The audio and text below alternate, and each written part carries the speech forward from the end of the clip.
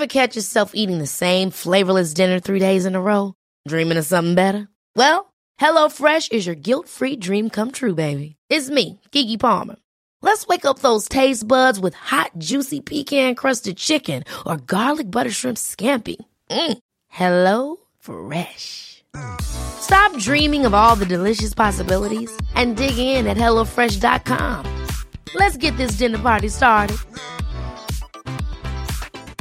Quality sleep is essential. That's why the Sleep Number Smart Bed is designed for your ever-evolving sleep needs. Need a bed that's firmer or softer on either side? Helps you sleep at a comfortable temperature? Sleep Number Smart Beds let you individualize your comfort, so you sleep better together. J.D. Power ranks Sleep Number number 1 in customer satisfaction with mattresses purchased in-store. And now, save 50% on the Sleep Number Limited Edition Smart Bed for a limited time. For J.D. Power 2023 award information, visit jdpower.com/awards. Only at a Sleep Number store or sleepnumber.com. Hey, it's Ryan Reynolds, and I'm here with Keith, co-star of my upcoming film, If, only in theaters May 17th. Do you want to tell people the big news?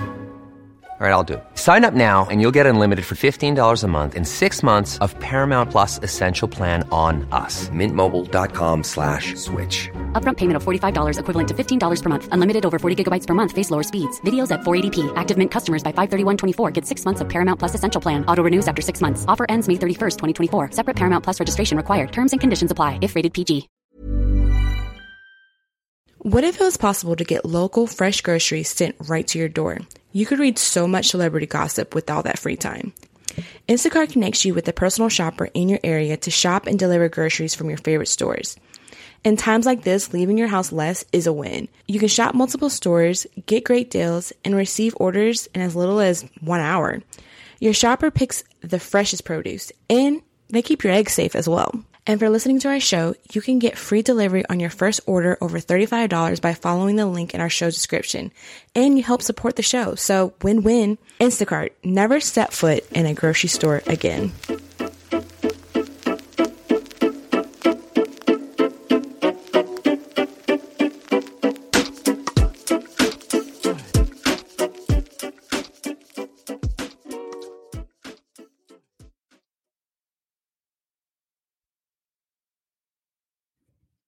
Hey, you guys, welcome back. I'm Destiny.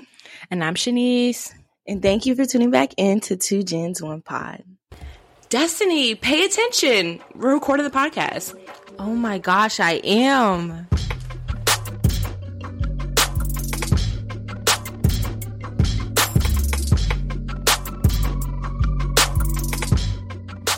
Okay, guys. Thank you for joining us. Again, we're so excited to have you here. Yeah. We have a pretty good show to talk about today. I think it's an important topic. I think that a lot of people go through, and it's something that we just thought that was important to us because we've gone through it and we know of other people who've gone through it, and that's just the topic of mental illness and mental wellness, all that stuff. And so we just want to sit and talk about some of the struggles that we've gone through in our past, and just how society views people with mental illnesses and, trigger warning, suicide. So, yeah. But I think first, for me, the reason why we wanted to do this episode is because it was an anniversary of something that happened to our family last year that was very sad and very traumatic for us all. And so I'm actually going to go ahead and let Destiny tell it because it's really her story to tell. But last year, like I said, our family went through something really traumatic and crazy, but but it's also something that I'm sure a lot of families in this world have gone through. Yeah. So like Shani said, it's been an anniversary since something very traumatic has happened. So February 26th of 2020, I tried to commit suicide, and it was one of the scariest things I have ever been through, the whole process behind it. But I just want to start by saying I feel like even when I was younger, I just always had problems communicating and telling people, telling my feelings. And I never grew up in a household or a way that made me feel like I couldn't, because our mom like is very supportive, but it's just always been a problem for me is like communicating. And yeah, so I've always had that. And then maybe like 2 or 3 years before the incident, I had started therapy because of other things. But my therapist, like, I love her so much. She has really helped me. And yeah, so I was never like actually diagnosed with like depression or anything, but it was like a thing where it was like, well, you know, you could have like minor depression, which is kind of like when I can be sad, but it's not the depression you see on TV, like where you can't get out of bed and, you know, you don't want to do anything. I didn't have it like that. Like I had it where I was really sad inside, but I was able to keep a happy face. Yeah. And it was something I really like battled with, and I would just go through episodes where I would be okay, and then I would be depressed, and then I would be okay, and I would be depressed. And you know, I never would imagine that it would come to like me wanting to end my life. But yeah, so it was some things going on at school. And I don't want it to seem like I tried to do that because I was being bullied, even though that does happen and people really go through that. I don't want to say I was being bullied where I felt like I wanted to kill myself. I think it was just a mixture of like everything that was just happening at that time, which I don't want to, you know, go too in depth about. But yeah, so I just remember coming home and I was thinking about it all day, like just saying like Destiny, just end it. Like this is just too much. And I remember coming home and I went into the medicine cabinet and I just took any medicine I could see because I just was ready to end it. And I remember talking to my mom about it and, you know, telling her I love her because I really I was really going to try to end my life. Yeah. And I remember, you know, my sister calling me and trying to talk me out of it and everything like that. But by then, I was the only one home and I took a bunch of pills. And my mom, you know, was, of course, freaking out because she was like a good 30, 45 minutes away from me. Nobody was really close to me at all. And I remember the police coming and I remember I could not get off the floor. And at that time, my sister had called me and, you know, she really helped me and you really helped me like, and I came to that conclusion, this is not what I want. But by then it was like too late to, you know, turn around. And I remember like sitting on the floor and just thinking like, I want them to come in here and help me, but I could not get up. And I just remember thinking like, oh my gosh, like I'm really about to die right here. And so they finally, we lived in an apartment at that time. So, you know, the people came and opened up the door and they came in and the police came, the ambulance came. And I remember my stepmom being there and then finally my mom pulled up and everyone came and yeah, it was really scary. And I just remember thinking like, I just kept telling myself like, no one's going to care. Like, you know, you don't have to go through this. You could just end it. And, just seeing like my mom's face and everyone's face, like how sad and hurt they look. It just was like, wow, I was really going to like take myself out of their lives. And, yeah, so when we went to the hospital, I was in the hospital for like maybe like 2 or 3 days before I found out that it's a law that if you come to the hospital for suicide, you have to go to another hospital, as they called it. And in my head, I really thought I was going to another hospital until I finally realized like, okay, I'm going to like a mental institution. Yeah. And so I went there and I hated it. I hated being away from my family because, you know, they take away your phone. They take away everything. So you have to like use a phone on the wall to call. And, you know, and they call me. They have to go through a process of calling me and stuff. So it was like, I just felt so alone. And I just remember telling my, like, you get a psychiatrist when you're there. And I just remember telling them, like, I just want to go home. Like, I don't really care. None of this is going to help me. I just want to go home. And even though I hated every second of it, I really think like it was one of the best things that's happened to me. Yeah. Because meeting other women, so the way it happens is like you're in an age group. And when that happened, I had like basically just turned 18.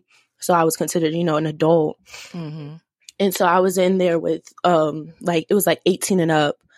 And the section I was in was for suicide and rape victims.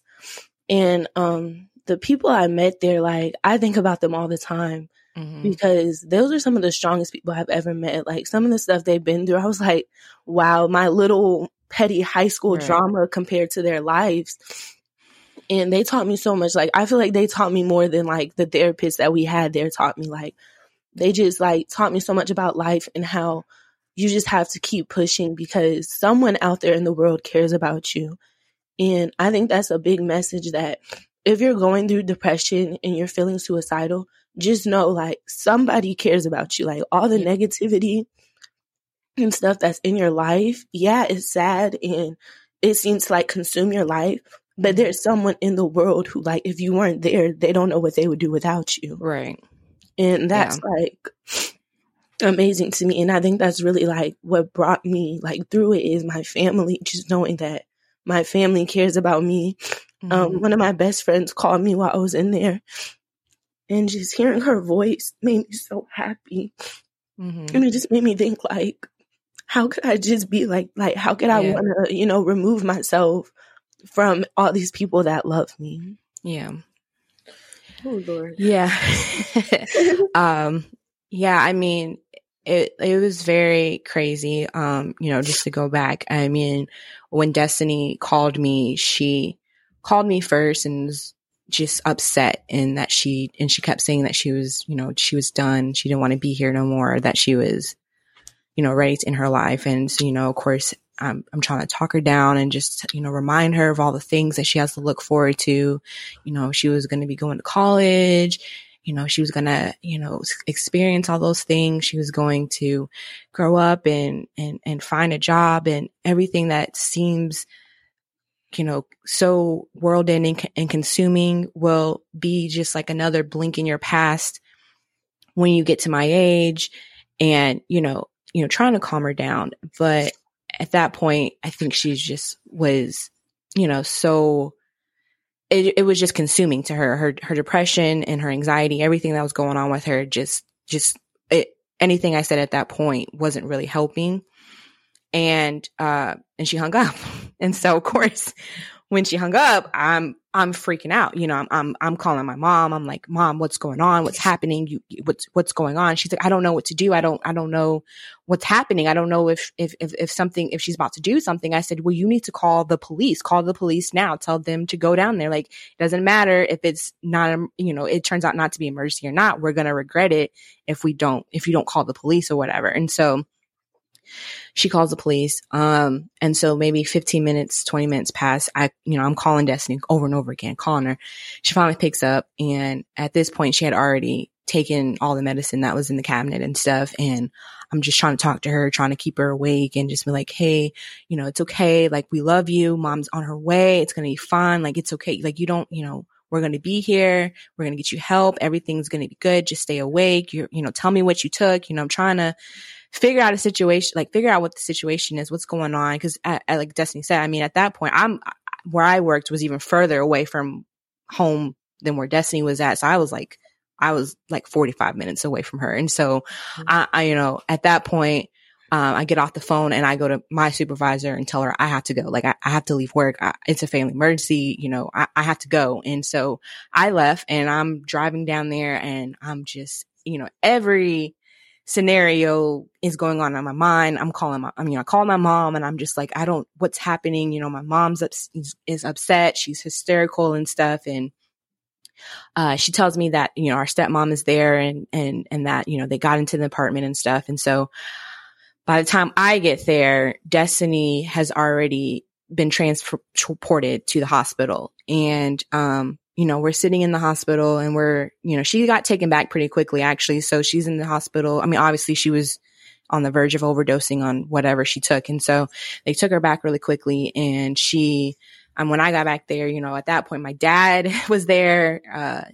our stepmom, on our mom, and I'm there and I'm just like looking at her and she's just, you know, like trigger warning again, just like out of it. Like her eyes are swollen. She, you know, her face is like, it's just like, you could tell that it was just a lot, and that whatever she took, it was not good.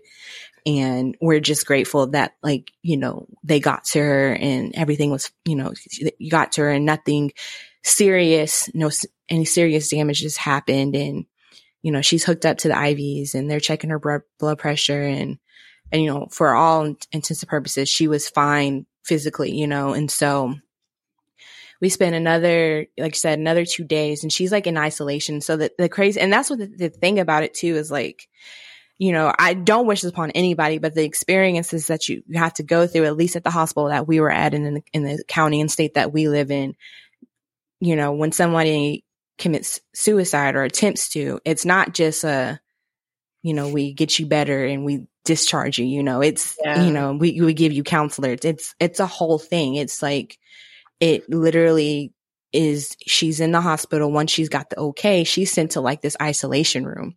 And this isolation room is what you pretty much picture like going to like an insane asylum. Like, it's like she's in a room. She has, you know, there's a TV, but it's behind like plexiglass.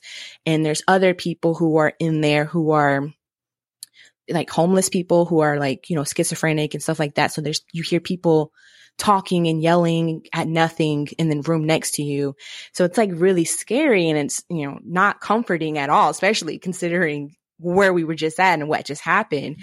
And so she was there for like a day and a half before, because the big thing is that she had to get transferred to the mental hospital that, you know, she mentioned. And it was hard to find one that took our insurance or one that was open that had available spots for her. So like, that's like another crazy thing. Like, there's these mental hospitals that are like not open at capacity, you know? And so that was like another reason why she had to be there long, because they would not just release her. Like, she had to be released to this hospital. And, you know, my mom in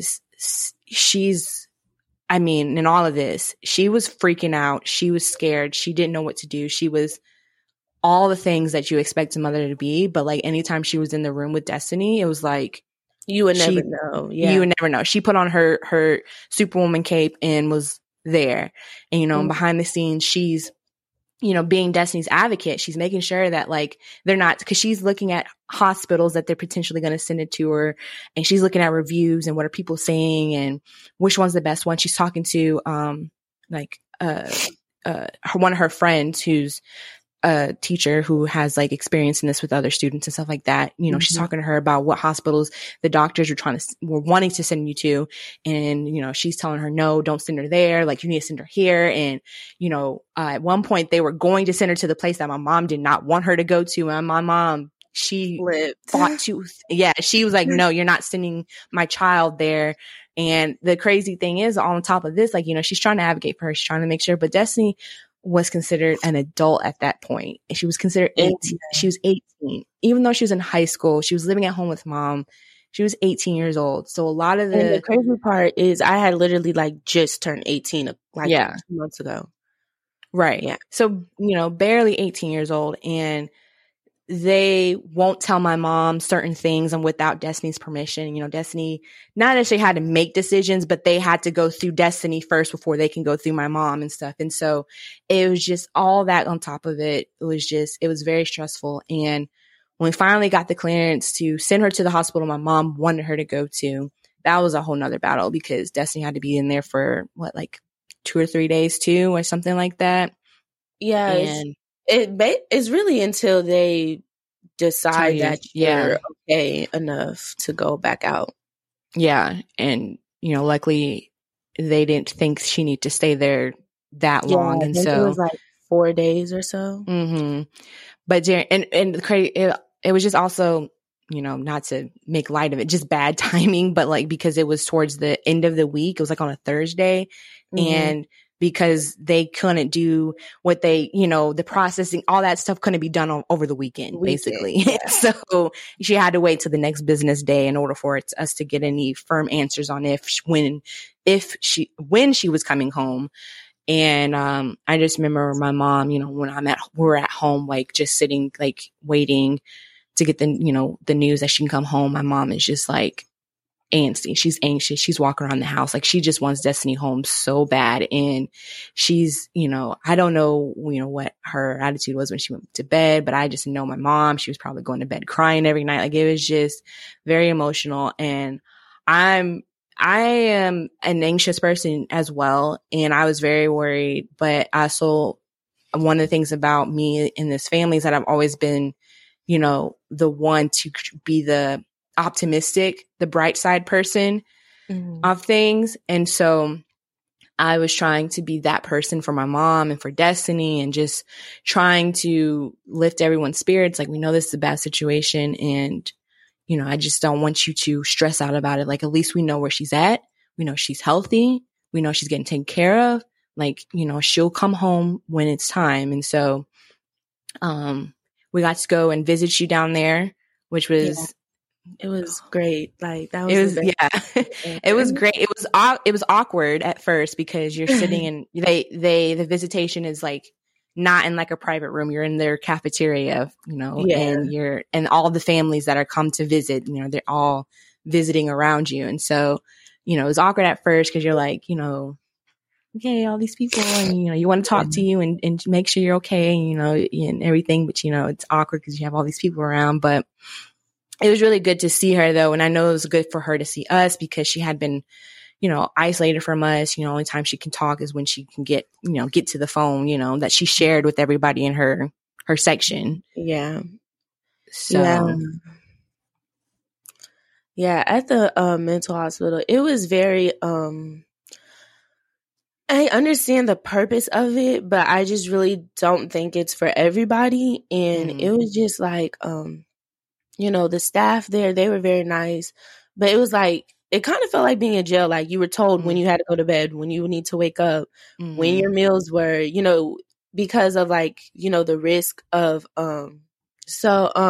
even because of, being in a place with a bunch of people who are risk takers for doing suicide, you didn't even get to have like your soap and toothbrush and toothpaste. Like all of that was put away, and you were told basically when you were allowed to shower, when you were allowed to brush your teeth. And I've never been anywhere like that. Like I've never even been to summer camp for real. So for me, it was just a lot. And it was and there was a lot of girls there that were actually like close to my age, which was actually like really surprising to me. I thought I was going to be in there with a bunch of older women, but there was a lot of girls that were there that we were the same age, and we were just going through the same life problems, which is where I do see like the good in it, is because you get to be with people that understand it. You know what I'm saying? Not saying my family didn't understand me, but like they actually experienced it as well. So like, it's just a deeper connection. Yeah. I think it has like its pros and cons. Like some people like you, it hurt you more to be away from your support system than it did to help you. But other people, that is probably exactly what they need. They need to be isolated and with people that are going to treat them and treat the problem and the focus and being on a schedule to kind of get them, back into a place where they feel safe and that they can go back into, society and everything like that. And so definitely has its like pros and cons. But, at the end of the day, Destiny came home after being there for about almost 4 days. And, and we were so happy. Like we were so happy that she was home. And, of course we got her back to seeing her therapist on a more regular basis. And, just always checking in on her and making sure she's good. And, just reminding her of that she's supported and that she's loved, and that if there's ever any problem that, we're going to be here and we're going to work it out as a family. And I do think that like, since that experience, I think when Destiny does go through her emotional times or she's feeling really low, she does call my mom, and she talks it out and cries and lets my mom know what's going on with her. And I think that helps her. And it's really good because it at least knows that like we know when she's at a low point and we can intervene before then. Before, as like Destiny said, I mean, she, for the most part, would seem fine and we wouldn't know how bad it was until it was too late. And I think that's like a story that a lot of people share with you. Like, I think a lot of people are shamed or don't feel comfortable or might not even feel like they have that support from people because they, you know, maybe their parents don't believe in therapy or whatever. But, you know, I feel like there's always going to be somebody, even if that means you going to a school counselor, there's online, places that you can go to. I mean, the suicide prevention hotline is a free service and you can talk to somebody whenever you're feeling that way and stuff like that, which I will be leaving the phone number and a link to any, you know, resources for anybody who is feeling that way or knows somebody that is, in our, show description. But I mean, I think that's like the big takeaway is that like, you know, you shouldn't feel shamed. And I do think in our society, talking about mental health and you know, mental illnesses has become not as taboo. I think there's still some work to do. Of course, there's always work to do in this world, but you know, you see it definitely like in celebrities, like there's so many celebrities out there who are so open about their mental health and getting help. Like Demi Lovato is like the first person that comes to my mind. Billie Eilish. I mean, Billie Eilish had her documentary. I don't know if did you see it? It came out on, she, you know, had her documentary where she talked a little bit more about her, you know, mental health and how, you know, sometimes she doesn't always cope well with it and that she doesn't, you know, do what she needs to do in order to make herself feel better. But she acknowledges that this is something that she needs to work on. And so I think, you know, the more people talk about it, the more, people are willing to reach out, you know, even if it's maybe, you know, even if it's not a family member, reach out to somebody. Especially if you're in school. At least at my school, like even my principal was there for me because when stuff like that happens, you have to come to school like with a plan. I guess if something bad was to happen, how would you, you know, handle it? Even my like principal was in that meeting helping. Like, if you put your voice out there and let it be known that you are feeling this way, or even if you're not to that level, but you just know you're very depressed and stuff, your school will be there to help you because even though, you know, they're not always in your face like your teachers are, they do support you and they do love you and they don't want anything bad to happen to you. Yeah, for sure. And I think that also like, you know, and just taking also to the Black community, again, I think that it is getting better because more like Black celebrities and influencers are talking about mental health. But, you know, a lot of the things that like Black families in the past have, you know, when they have a problem, depression or whatever, they're told to like suck it up and, you know, it's fine. You're going through a phase. You don't need therapy. Like, you know, Black families believe that you didn't need therapy, you know. And it's not so much that anymore. I think it's a lot more open and talk, especially with both Black men. Like that's the thing. Like you always hear about how Black men do not feel comfortable or don't think they can talk about their mental health, but they feel pain just like everyone else and should get that support just like everybody else as well. So wherever you're going through, Black, white, Hispanic, Asian, anything in between, you know, just know that like just because whatever you're culturally raised as or whoever told you, your grandma, your grandpa, you know, mommy, poppy, how they dealt with their issues doesn't mean that that's the way you have to deal with yours. You know, you can find a healthier outlet for your mental health and wellness. And I think that's like the big thing. It's just, you know, that part of the reason why we're doing this podcast, you know, if we could touch one person who's feeling this way or thinks, you know, who thinks that they don't have anybody, at least that we are able to touch that one person and hopefully they'll be able to pass, you know, pay it forward and pay and help other people, you know? And so I think that's the important thing in all of this is, you know, don't make it so taboo. Don't make it so, you know, scary. Like I imagine the statistics for people who suffer with anxiety, depression is through the roof. You know, it's crazy. It's a lot more people out there who have these issues than you think. But because before it wasn't talked about, everyone you thought you were the only one, you know? Mm-hmm. Yeah. Yeah. And I mean, I think, yeah, I said everyone goes through something, you know. Destiny, you know, she has her moments, and it could be, you know, they do say sometimes this stuff is like hereditary and it goes through genetics and stuff like that. Because our mom, she suffered with depression and anxiety as well. I also suffer with anxiety. I have not been clinically diagnosed for that, but I know I have it, because I just know that there's things where I feel like sometimes I can't go to sleep because I'm just thinking about everything in the world and so anxious about it. And like, I have to constantly tell myself, calm down. It's fine. Like, go to bed. Like, don't think about it anymore. And, you know, and I know that there's people out there who don't go through, like my boyfriend, for example. I mean, he has his own things going on. Like, some of the things that I tell him that I'm anxious about, he's like, why are you anxious about that? Like, calm down. And so I know that it's like something that's you're not supposed to feel this way all the time. And so, and in the past, I've had panic attacks. When I was younger, I did go to a therapist, which I'm actually getting ready. I haven't told you this, but breaking news, I'm going to start seeing a therapist again because of all the anxiety. And I just, want to find ways to cope, if that means, you know, doing certain practices with my health, with my eating or exercise, or if that even means being prescribed something, you know, I'm open to it all, you know, just so that I'm not feeling this way anymore.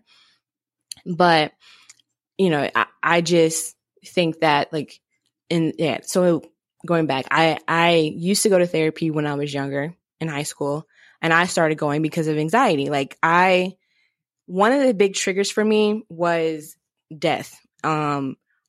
I would start thinking about dying, or I would start thinking about my mom dying or my brother dying or somebody dying. And it would send me into a full-blown panic attack. And there was one time, you know, I got it so bad that I was like, you know, all the signs of panic attack, like short of breath, couldn't breathe.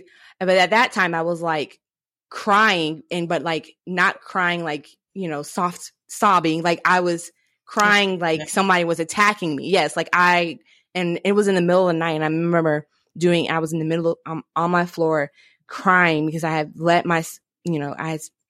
these thoughts were consuming me so much, and just screaming, and my mom coming upstairs, and she is like holding me and trying to get me to calm down. And, you know, eventually I did, of course. But then at that point, that's when my mom was like, okay, we have to figure something out. Like you cannot be like, act this way now, you know, she wasn't trying to tell me that I was being bad or anything. She just like, you can't live like that. And so that's when I started going to therapy, and it helped. It did help, you know. My therapist at the time, she gave me tips on how to deal with it, and we would talk about things, and I would always feel more relieved leaving there afterwards because I was able to get out my thoughts and why I was feeling this way and why things were bothering me so badly, and, you know, why the thought of losing my parents and everybody, you know, freaks me out so much. And you know, it's gotten better. And now as an adult, I mean, I don't like to think about death and people dying, of course, like who does like thinking about that, but it doesn't send me in a tailspin anymore. I think because I've come to a better understanding of what death means. If someone dies peacefully, like in their sleep or whatever, like, you know, someone gets murdered, that's a whole thing. But like, if it's, you know, someone's time to go because of whatever illness or whatever, like I understand what that means to them, and it doesn't bother me as much. And it maybe have to do with the fact that, you know, when our grandmother died, like maybe that's something that happened because she died, you know, in her sleep, and, you know, and she was suffering through a lot. And I came to that realization that like her physical body might not be here, but like she's still in my heart somewhere, you know, and she's at peace. She's at rest. She's no longer suffering, you know, and that, I think, realization kind of carried over into other aspects of my like relationship with death and stuff. And so, you know, it doesn't send me into a tailspin now, just being an adult does, like other adult things. So, but you know, anxiety and depression go hand in hand a lot of times. Like sometimes you can get so anxious about something that like you get depressed. Yeah. And I wouldn't necessarily say that I have like a strong case of depression. I know I've had depression in the past, but I don't think that's what afflicts me as much anymore. It's definitely the anxiety. And it's something that, you know, I'm working on as you know, as I grow and now that I'm going to go be seeing a therapist soon, hopefully we'll have other ways to cope with it as well. And, you know, it's just all of us go through something. And I don't know, like I said, I don't know if it's genetic. I don't know if Isaiah has any issues. He always seems like he's chill, but Isaiah is always the oddball out. Darn him. He doesn't get to suffer from all the fun. Yeah, he gets to have all the fun, just living life, being happy, not being anxious. No, I'm not going to say that. I don't, you know, we don't know all the things that he goes through his mind, because Isaiah is also very, in a way, kind of a perfectionist sometimes, or like likes things a certain way, you know? Mm-hmm. So I can imagine that probably brings anxiety in his life when things aren't a certain way. So I'm not going to say that he doesn't suffer through anything, but I don't know. But like, I like to tell Destiny though, is like, you know, everything that you're feeling is not something to be ashamed of or to feel like, you know, guilty. You know, you can talk to us and we'll talk to you, and we'll give you a different perspective of things that you might not have thought of. And that's what the whole point of having a support system, you know, is to be there and potentially provide another perspective for someone to look at. Yeah. And I also just want to add, if you know, been through suicide or depression or anything like that, like you said, it's nothing to be ashamed of. Because I remember when I first got out the hospital, I just remember telling my mom, I don't want to talk about, you know, suicide. I don't want you guys to look at me like we have to, like, you know, walk on eggshells around her or anything like that. Because a part of me was just ashamed of that I did that and that I let, you know, things like that get to me that way. But one thing, like me and my roommate, she knows, you know, about, you know, the suicide and stuff, and getting it out, like talking about it has been a very big relief for me, because it just kind of helps me get it out. Like, I don't know, sometimes I feel like I just go back to that day and I just get like you said, anxious about it and sad about it all over again. But like talking about it really helps. And, you know, if you have been through that, there's nothing to be ashamed of, and life happens. And if you feel the need to talk about it, even if it's with yourself. Like sometimes I just sit myself and talk about it just because it makes me feel good to get it off of my chest. Yeah, write it down. Because for me, one of my things with anxiety is that if I'm able to write down a list of all the things that like I need to do or that I'm feeling, you know, that like writing lists like really gets it, like lifts it a lot for me. So I imagine it's the same way about, you know, talking about any trauma that you go into, is just if you're able to talk to somebody and get that out of your head and out of your heart, it will help you in the long run. Yeah. Most definitely. But yeah. And I know when everything happened, it like, you know, Destiny was worried about, you know, certain family members finding out, and, you know, who knows and who found, you know, who did we tell? And, you know, she was worried about stuff like that. But at the end of the day, the people who love her and care about her, they don't care that, you know, she did that. They care that she's alive and that she's getting the help that she needs, and, you know, are here to support her. So just always remember that, like, you know, if you don't, like you Destiny said, don't feel ashamed. You know, it in the day, life happens. It's your story now. Yeah, for sure. I just like it's yeah, like this is part of my story, and even though it's a sucky part, you know, like one day if I do decide to have kids, I want my kids to talk to my kids about it, just because you never know who you could be helping. Right. Exactly. All right. So, thank you, Destiny, for telling your story. I know you weren't nervous, but you were worried that you were going to cry, and you cried a little bit, but that's okay. It's fine. Yeah, I didn't cry too bad. Yeah. You thought you were going to but you did good. And I really appreciate. Okay, I was like, okay, Destiny, maybe we shouldn't do this episode today. Yeah. But no, I do appreciate you. You know, and this was actually Destiny's idea to want to do this topic for our podcast. So I appreciate you bringing this to the table and willing to talk about it. So thank you very much, and I love you very much. I love you too.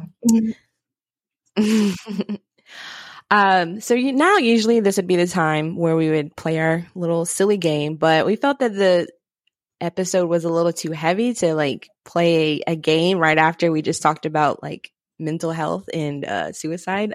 So we decided that this time we would actually provide some, I don't know, not tips that we found that Destiny and I thought would be good for people to hear.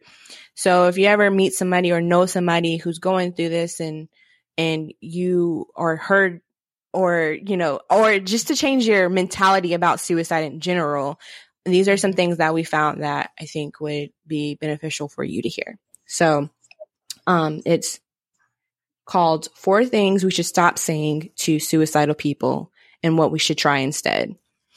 The first thing is people saying that suicide is a coward's way out. This is a common sentiment around suicide. To prevent people from committing suicide, we often shame them by saying it's cowardly. And so this person wrote that she confided in someone about her suicidal thoughts, and they responded with saying suicide is uncharacteristic, and that she was a brave person and that suicide would be the coward act. And, you know, that's not something you want to tell somebody when they're going through something like that.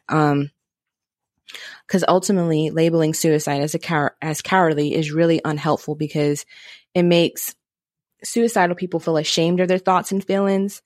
This doesn't discourage people from attempting suicide. It discourages them from seeking help. Yes, I agree with that. Mm-hmm. Okay, so the second one is, while some people do use suicide threats to manipulate people and abuse others, this is certainly not always the case. So this is another story that someone said. When I was in 6th grade, a classmate of mine had a suicidal episode. I don't remember which classmate it was or what really happened to them, but what sticks out in my mind is the reaction of our teacher. I cannot read today. She said that some people who self-harm or feel suicide were seeking attention or being manipulative. It says, when we assume people who are suicidal or being manipulative are seeking attention, we imply that we don't think their pain is real. We're invalidating their pain. Ultimately, this discourages suicidal people from looking for help because it makes us feel like nobody truly wants to help us. Mm-hmm. Yeah. Number 3. What about the people you'll leave behind? Making suicidal people feel guilty really isn't a good move. Think about it. You're feeling so utterly low already, and you don't need to guilt added to that. Yet people commonly use suicidal people's loved ones to guilt trip them out of suicide. Often people will say, but your family will be so heartbroken. Your children will be left without a parent. How could you do that to them? How could you be selfish as to leave them? In reality, they're probably aware that their suicide would hurt some people, or they truly believe that nobody would care. In this person's case, she never worried about how many loved ones would feel about her death, because she believed that when she was dead, she'll never have to worry about them or anything else ever again. It's important to make someone suicidally about yourself or others. They're the person who's hurting. So the focus needs to be on their feelings, their thoughts, and finding them help. At the same time, we might have an instinct to try to remind them of all the support and love they're surrounded by. That's the case. Try saying this instead. I wouldn't resent you if you committed suicide, but I do care about you deeply, and you would be missed. There are a great number of people who want to support you, even though it doesn't feel like it right now. Let's make plans to relax with your best friend, cousin, anybody sometime soon. This way, you can remind them of their support network without heaping on the guilt. A tactless and manipulative move. Okay. And then the last one is you should just be positive. This is someone else's saying. When I reached out for help while suicidal, I often received the same well-intended but unhelpful advice that is frequently offered to mentally ill folks. This includes telling people to simply be positive, one of the most common yet useless comments mentally ill people receive. Thinking positively can be really helpful for some, but when you're in a great deal of pain, it's never, ever that simple. Chances are the suicidal person has already tried to look on the bright side and struggled to find something truly worth living for. Negativity isn't the cause of our mental illness. Usually negativity is a result of having mental illness. Because of this, telling suicidal people to be positive is about as effective as telling a car with an empty gas tank to just drive. And then it says, one of the most effective forms of support I ever received while suicidal was from a friend who managed to work an old holiday into the conversation. She recalled all the happy memories we had together on our vacation, the feeling of sand between our toes, the giggling of our friends during a game of 30 seconds, how the seawater stung onto our skin, and how we planned on traveling back someday. She reminded me of a few beautiful memories I had. While she never said it, she implied heavily that I was capable of feeling happiness once and I'll be capable of feeling happy again. And importantly, throughout all of this, she never implied that the good memories invalidated the pain and the hurt I was feeling. She acknowledged my suicidal thoughts, but reminded me that I felt something else at one point too. Yeah. So, so some things that you should say. Plenty of us say the above phrases to discourage people from acting on suicidal feelings. In other words, we say things to prevent them from actually attempting suicide. But I would encourage a different approach. Rather than discouraging people from hurting themselves, we need to work with them to treat the pain which makes them feel the way that they feel in the first place. Often outsiders believe the tragic thing about suicide is the actual death. As someone who has attempted suicide, I know this person's talking now. As someone who has attempted suicide, I know that the tragedy is not dying, but being in so much pain that death is preferable to living. So to help somebody who is suicidal, we need to make them feel like there's a solution to their pain, isn't death. So when someone reaches out to you, try doing some of the following. Reassure them that you're there to support them. If they reached out to you, thank them for trusting you. Momentarily distract them from the pain. Your first instinct might be to get them to talk about what's wrong. And if they want to do that, let them. But another really useful method is to find a way to calm them down and forget, even for a little while, about the pain. Encourage them to engage their brain by playing a game like Candy Crush or Tetris, crafting or knitting, painting their nails or reading. When they feel slightly better, ask if they would like to discuss their suicidal thoughts and what triggered them. Work with them to find a way forward. How can they address their difficulties? Can they find a therapy, a support group, or a network of supportive friends? Might they need to talk to a psychiatrist or a doctor about medication? If something specifically triggered their suicidal episode, how could they prevent it from happening in the future? Making plans might make them feel more hopeful and in control. Make some future plans with them. Give them something to look forward to, whether it's a picnic, a coffee date, or plans to make a veggie patch in their garden. Make sure you also practice self-care. Caring for other people can be difficult and can be a huge emotional and mental strain. So make sure you have time to relax and care for yourself too. Yeah. So that's just a little article that I found that I thought was very informative, and it seemed like it would be very helpful. What do you think, Destiny? If someone was to do those things for you, you feel like you would feel supported and not, Yeah. So I'm going to put the link to this article in the show description as well. If you guys want to go back and look at it and read over it hopefully you won't ever have to, but if you do, there it is. And again, thank you, Destiny, so much for telling your story and for sitting down and us talking about this. And like I said, hopefully if one person listens to this and it helps them, then we've done our job. Yes. Thank you for letting me tell my story, and thank you guys for listening. It really helps me, and thanks. Yeah. But so again, thank you again. We've said it probably a million times this episode, but we are gonna do our hot topics this week and, lighten up the mood a little bit. One of the things that we do for self-care is reading celeb gossip. So I think that's a good segue.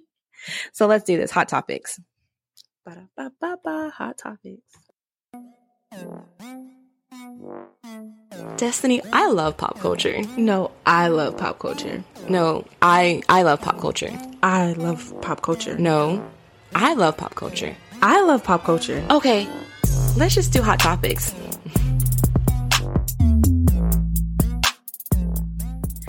Okay, so my first story for you is, after non-stop flirting online, it appears City Girl rapper JT and rapper Lil Uzi Vert are official.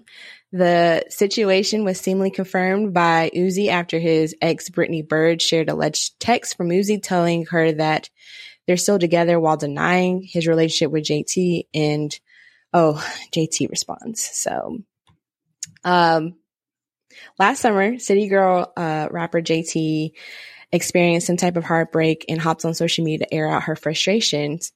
And during that time, I guess while she was doing all of that, fans assumed she was tweeting about rapper Lil Uzi Vert.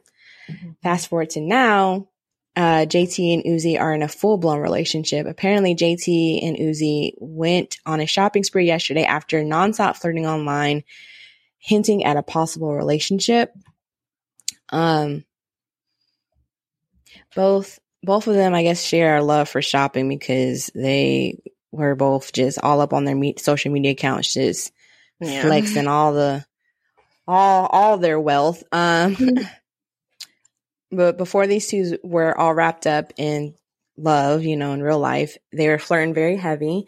Uzi tweeted that he turned a hoe to a housewife, which and then yeah. But she did come back and got back at him. She said, turned a trick to my husband. So, I guess maybe that's their banter with each other, Yeah. On Sunday night, JT tweeted she wanted some crab legs, and Uzi made sure he got his dark queen, as he calls her, some crab legs. So, which, hey, a man that can give me some crab legs on Sunday night can steal my heart, Yeah. So what do you think of this couple, Destiny? I just feel like it was so random. Like, I don't know if other people saw it coming, but I did not see it coming. But I love my city girl, so she's happy. Mm-hmm. But I don't know. I just feel like their relationship has already started off kind of toxic. Right. But we'll see. And is Uzi the one that has the thing in his head, or is that I'm thinking somebody else? Yeah, he has the diamond in his forehead. Wasn't he the one? No, that was 21 Savage, where it's a knife. Yeah, right? No, that's Savage. Yeah. So Brittany Byrd, who is Uzi's ex, felt some type of way about their public display of affection because she hopped on social media posting screenshots of alleged recent text messages between herself and Uzi. In the text, Uzi allegedly told Brittany they are still together and denied being in a relationship with JT. Some illiterate stuff that he's talking about. Anyways, he's just going these alleged text messages, I guess, trying to prove that she, I guess, keep her on the side. I don't know. But then JT, of course, responded because, you're not going to just sit there and try to embarrass me on social media. Not no city girl, Right. So she said, now you want to post A dude, you really okay. I was trying to censor this because it has a lot of the N-word, but I can. But anyways, to the gist of it, she's saying that she's getting upset because Brittany is trying to air out their stuff, and then she tried to tell her last year that he was lying, and now she's seeing this, and she's like, she's telling me the same thing. So yeah, he's trying to play both women. That's what it sounds like. I don't know. I mean, I feel like y'all doing a lot for this little man. This is a little man that has a diamond in his forehead. I'm looking at this picture of him now, and he's got these huge goggles on. He looks like a little bug. Like, I don't understand. Like, is it the money? Like, it's got to be the money. Yeah, he's not cute to me. No, he's not. You know, and yeah. JT, you could do better, girl. You could do better. You know, you're a city girl. You don't need no man. Yeah, he's not that cute to me. Yeah, not at all. Anyways, moving on to something, I guess light but sad at the same time. Chadwick Boseman wins Best Actor at the Golden Globes. And his kids and his wife, they all, you know, leave us in tears as they give an emotional acceptance speech. So the Black Panther star was awarded Best Actor in a Drama award, and his wife, Simone Leward Boseman, accepted the award on his behalf. You guys can go online and check out her acceptance speech to him. Everybody said it was very emotional, and you know, it was sad, but, you know, also it, you know, just reminded us of his legacy and how talented he was. Mm-hmm. While he may not be in physical form, his spirit is definitely still among us. I can't watch stuff like that. Yeah. I haven't been able to watch Black Panther since he passed away. No, I was watching, I like superhero movies, so I wanted to watch Endgame, but I didn't want to watch the whole thing because that was like a 2-hour long movie, and I just really wanted to watch like the last like ending part, the big fight scene.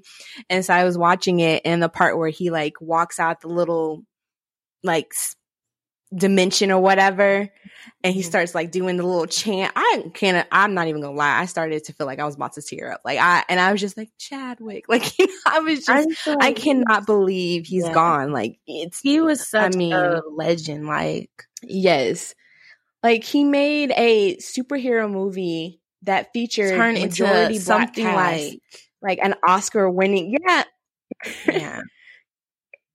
And people dressed up in, you know, African dashikis and all. They really went all out to go see that movie. Like, he really did something there. And it's so sad that we won't ever see him play that role again. Whatever sequel they come out with is just not going to have the same vibe. Like, you know, of course people are still going to support it in his memory and stuff, but like, it just really sucks that like we get one really good Black superhero, and he died in real life. He's the one that dies in real life, and it's really sad. And you know, and that's just on the surface level of everything. Of course, like his family and everything that he's left behind is just also really, really sad. Yeah. But I'm really glad that they did give him the award for best male actor in a drama. So. Rest in peace to Chadwick Boseman. You are a legend, sir. Yes. All right. So last story I got. This is funny, but it's bad. K Michelle went viral this week when a video of her dancing went viral. Daytime talk show host Wendy Williams brought it up during her show and alleged K's butt injections leaked on Idris Elba's bed sheets. Oh, like, as I'm reading this, I'm just like, what the heck? Is this real life? What?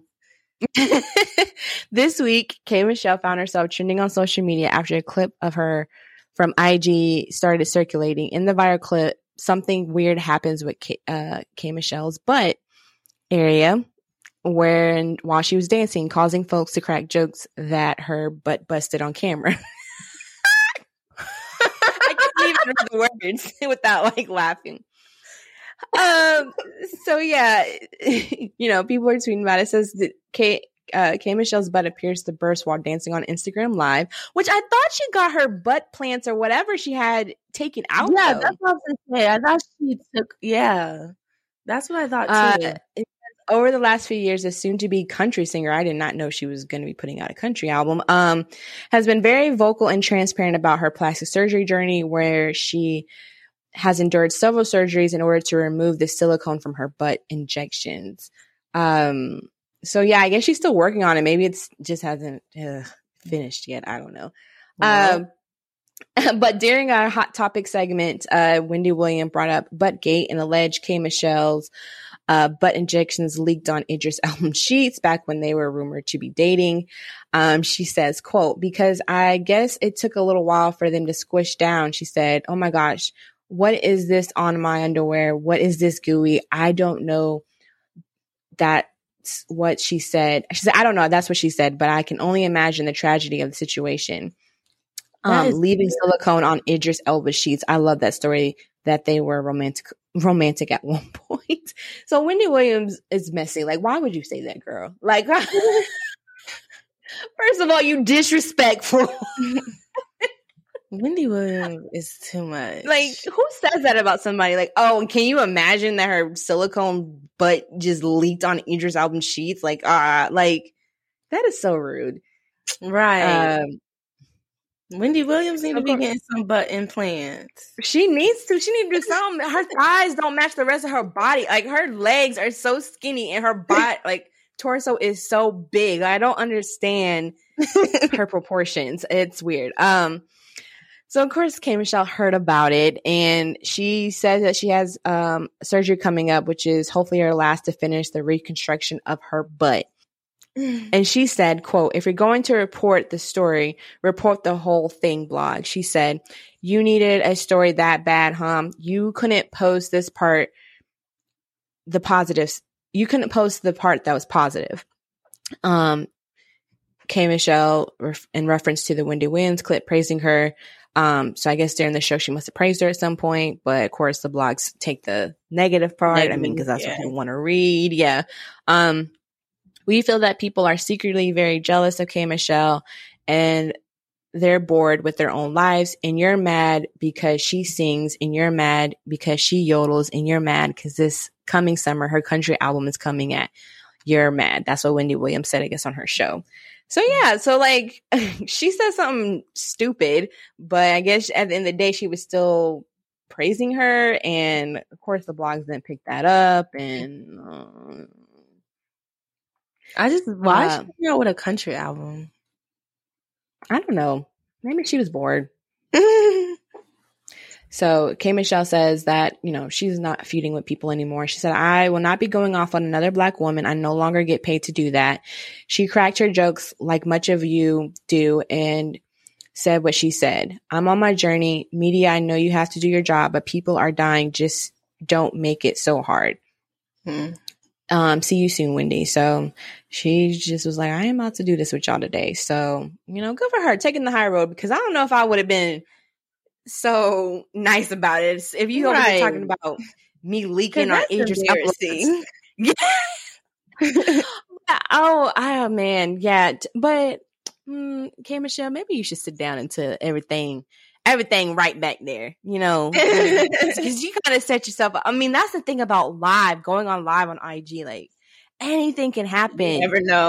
You never know. If I was a celebrity, I would never do live, because I don't know what's going to happen. I don't know what people are going to take. I can't edit it. I can't, it's live. Like, people see you, boo. So I don't know. But, well wishes to her a successful surgery, and hopefully she gets the rest of that nonsense out of her butt, and she's good. But anyways, that's all I have for you. Just something real quick, something real light. But I think that wraps up our show for today, guys. Thank you for listening. If you're listening on Apple Podcasts, please don't forget to give us 5 stars, leave us a comment. Also don't forget to subscribe, share us with your friends. whatever you could do. It helps, especially subscribing. It helps build up our viewership, our listeningship by subscribing. It helps with the algorithm. So definitely subscribe to wherever you're listening to this on. So yeah. Yes. And make sure you guys follow us on Instagram at 2gens1pod. Yeah. So we'll talk to you guys next time. Bye. Bye.